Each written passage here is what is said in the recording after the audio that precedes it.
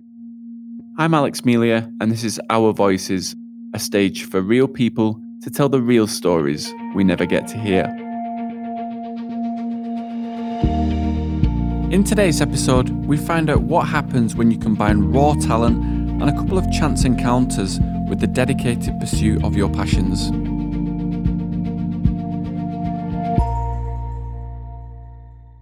I was in pain, but I did get up and race, and it was touch and go whether we'd get it, but it was just pure grit that got me through that race, and I really was proud of that medal.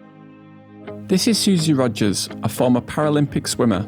Over her 8-year professional career, she claimed 30 international medals, including 3 freestyle bronzes in London 2012. Then in Rio 2016, she went one better and claimed 2 freestyle bronze medals and a gold medal in the 50-metre butterfly.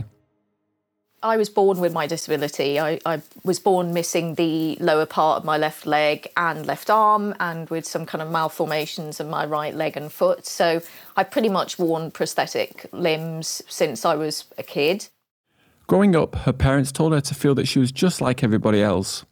And just get out there and live my best life, I suppose, and be independent. And I was fortunate, obviously, growing up in the UK, that I had access to the NHS and I could have prosthetic limbs, and I was able to kind of mostly do that. This appreciation of what she had, coupled with her grounded and positive upbringing, enabled her to develop a winning attitude that's been a huge contributor to her success. Water has always been a massive part of Susie's life. I really have always, since I was a kid, enjoyed being in the sea or in oceans. And so open water swimming is my thing, definitely, now. But let's take this back to the start. Back when Susie was growing up in the 1980s and the 1990s. Definitely when I was growing up, the exposure or awareness of disability was definitely not as it is today. I mean, I think social media's done a lot to change that, and you can see a lot of people being a lot more confident about their differences rather than hiding them. But I would definitely say that I would try to sort of keep things a bit more hidden, just blending in, really. I'd say that was my phrase, was blending in. I tended to find that people would just make assumptions about things that you could and couldn't do without giving you that chance. I mean, never on the side of my parents, but certainly when I was at school, I would be left in the library rather than being taken down to the tennis courts to kind of be part of the tennis activities or physical activities. And I remember also doing a routine in the gym once. They were told to make up a floor routine. And obviously, you know, it's not as easy when you're wearing a prosthetic arm and leg to kind of go on a pommel horse and try and jump over it. But I just made up this floor routine that was basically adapted and would involve things, the equipment that I knew. And I remember looking at the teacher and seeing her sort of chuckling away. Yes, unfortunately, you heard that right. Her teacher was chuckling away. Her teacher may not have wanted her to see that, but children pick up on these things, and this has stayed with her. I think that's why I naturally assumed that I wouldn't be involved in sport at any particular level. It would just be something that would be a hobby. You know, when she was chuckling, it was slightly in a patronising way. It's like, oh, look at her trying, you know, kind of thing. And it is frustrating because, you know, I'm living a normal life like everybody else. It's just some things take a little bit longer or might need a bit more adaptation. It's really frustrating. We're just like everybody else, you know. Despite this type of encounter happening throughout her childhood, Susie thankfully continued playing sport and doing the activities she loved. When she went to university, she founded Disability Swimming Club, which is where she met her trainer, Pat. And he was just really encouraging and said, you know, you've got real talent, have you not considered it before? And that was the only point that someone with that experience in the disability space had actually identified that I had talent. Pat had a passion for helping people with disabilities, especially swimmers. Susie's life would be on a totally different trajectory now if she had not been fortunate enough to meet Pat, someone that believed in her and gave her the support to be great. I've met key people like that throughout my career. There was another person who I'm still very close to, a woman called Michelle Weltman. So Michelle and Pat are just people that are selfless givers, really, and just want to do their best to support the athletes and are very much at the kind of grassroots level. And, you know, those people are so important because whilst the coaches that get to elite level, obviously they tend to get the glory, it is very much those people that you meet at the very early stages of your career as an athlete who can actually make or break your future career and guide you in that direction. Susie gladly received their guidance and committed to becoming the best athlete she could be, with her sights set on the London Paralympics in 2012. But no journey to the podium is smooth. After many ups and downs, she managed to qualify and was swimming near her personal bests. But 3 months out, I tore cartilage in my knee. It was a bit of a footballer's injury, actually, but it was weird because I did it doing a backstroke start off the wall. Basically, the cartilage tore, but then got stuck in my knee joint, so I couldn't straighten my knee. And I remember just, it's my only good knee, so I couldn't actually walk or anything. I had to have an operation, and I was told at that point, well, you're going to lose muscle tone in your quads. It's going to be hard for you to build back, but we can't promise anything, but we'll try and make sure that you're at the Paralympic Games. And 3 months out, my coach basically gave up and almost sort of said to me, well, that's it then, that's over. And I just refused to give up. I mean, you can't miss a home games. And even if I'd gone there and just, done the heats and not even made the finals, that would have been an achievement because it was just the experience of being there as well. But then I'm not someone that can go and just say, oh, I just want to experience it. I'm like, if I'm going to go there, I'm going to try. I'm not going to, even if I'm injured, I'm just give it a go, I had good people around me as well who were very encouraging. I had a great physio on the team, a guy called Paul. He was like, it is possible. And so I had people to kind of support me and say, look, don't worry, you can still be there, you can still race. And I think all it needed was someone to say that. And then I thought, okay, well, if that's possible, then I'll just, work at it. The only option to her at this point was to commit religiously to her rehab. Keeping herself moving even when she wasn't able to get in the water, the pain, the grit and the determination paid off.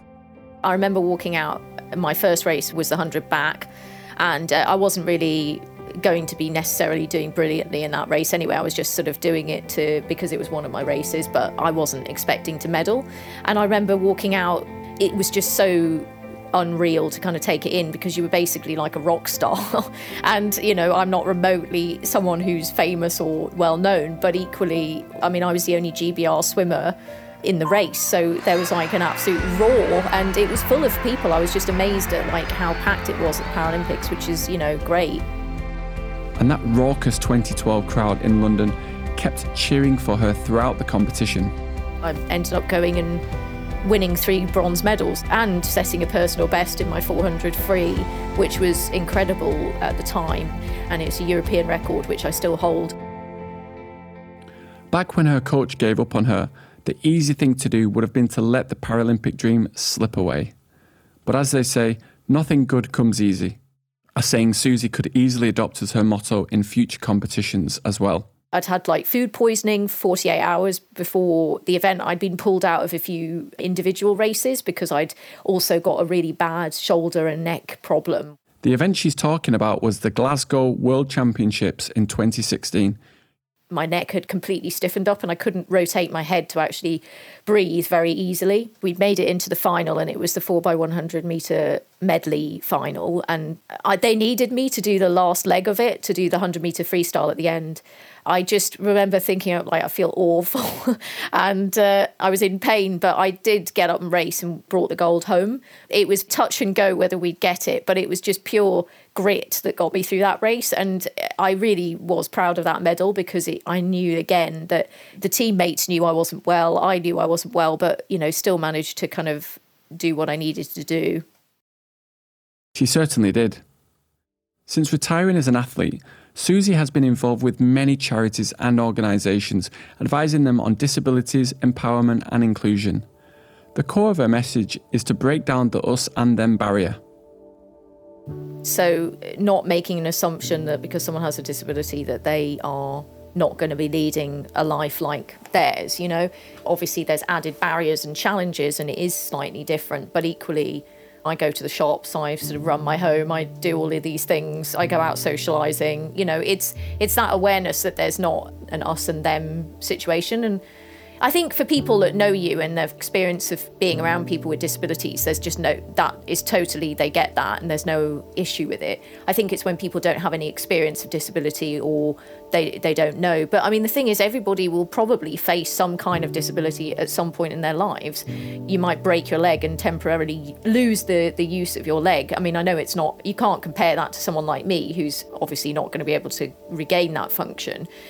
But, it's still a temporary state that where you're having to, laterally think and realise how challenging it is to, navigate transport systems and things like that.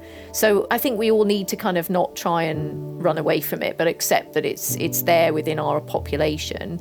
And also, particularly COVID, it's massively disproportionately impacted on people with disabilities. And the majority of deaths have very much been people with disabilities in this country alone. In the UK, we like to think of ourselves as having a caring society and where people with a disadvantage are supported and looked after. Until Susie mentioned this, I couldn't have envisaged how much people with disabilities have been disproportionately affected by the pandemic. In the UK, 1 in 5 people have a disability. But according to the Office for National Statistics, 3 in 5 of the deaths due to COVID have been people with disabilities. It's that kind of forgotten group that tends to not be discussed. When people look at disability, it's not just physical impairments, it's visual, hearing, learning difficulties or learning impairments, intellectual disabilities. I mean, there's a really wide umbrella of different things that come under disability. So I also don't like lumping everybody into one group. I mean, I don't really feel that people should be put into boxes. It's more about the individual and who they are that I think is important. I really struggle with labels, but I understand that it's the way to kind of rationalise and understand it when it's quite complex. We all have a decision to make when we are disrespected or insulted in some way. We can either give up or keep going. Thankfully, Susie chose the latter when she faced teachers, students and others laughing at her expense. She chose the difficult route and her efforts have resulted in achievements many of us could only dream of. Susie is an inspiration to everyone, not just aspiring disabled Olympians. As she says, it's not an us and them mentality. We're all human beings. Let's break down the barriers for disabled people so that they can have the same opportunities everyone else has. The good news is that there are so many incredible initiatives, organisations and role models supporting inclusiveness in the UK and worldwide.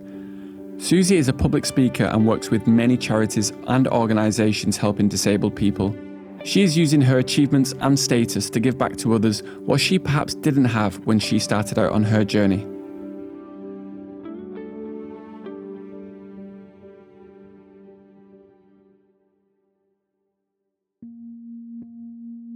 If you want to keep in touch with the show and be the first to find out what's coming up next, go to our website www.ourvoicespodcast.com or follow us on Instagram and Facebook. The links are in the show notes. And if you haven't already, give us a quick follow in your favourite podcast app. See you for another incredible story next week.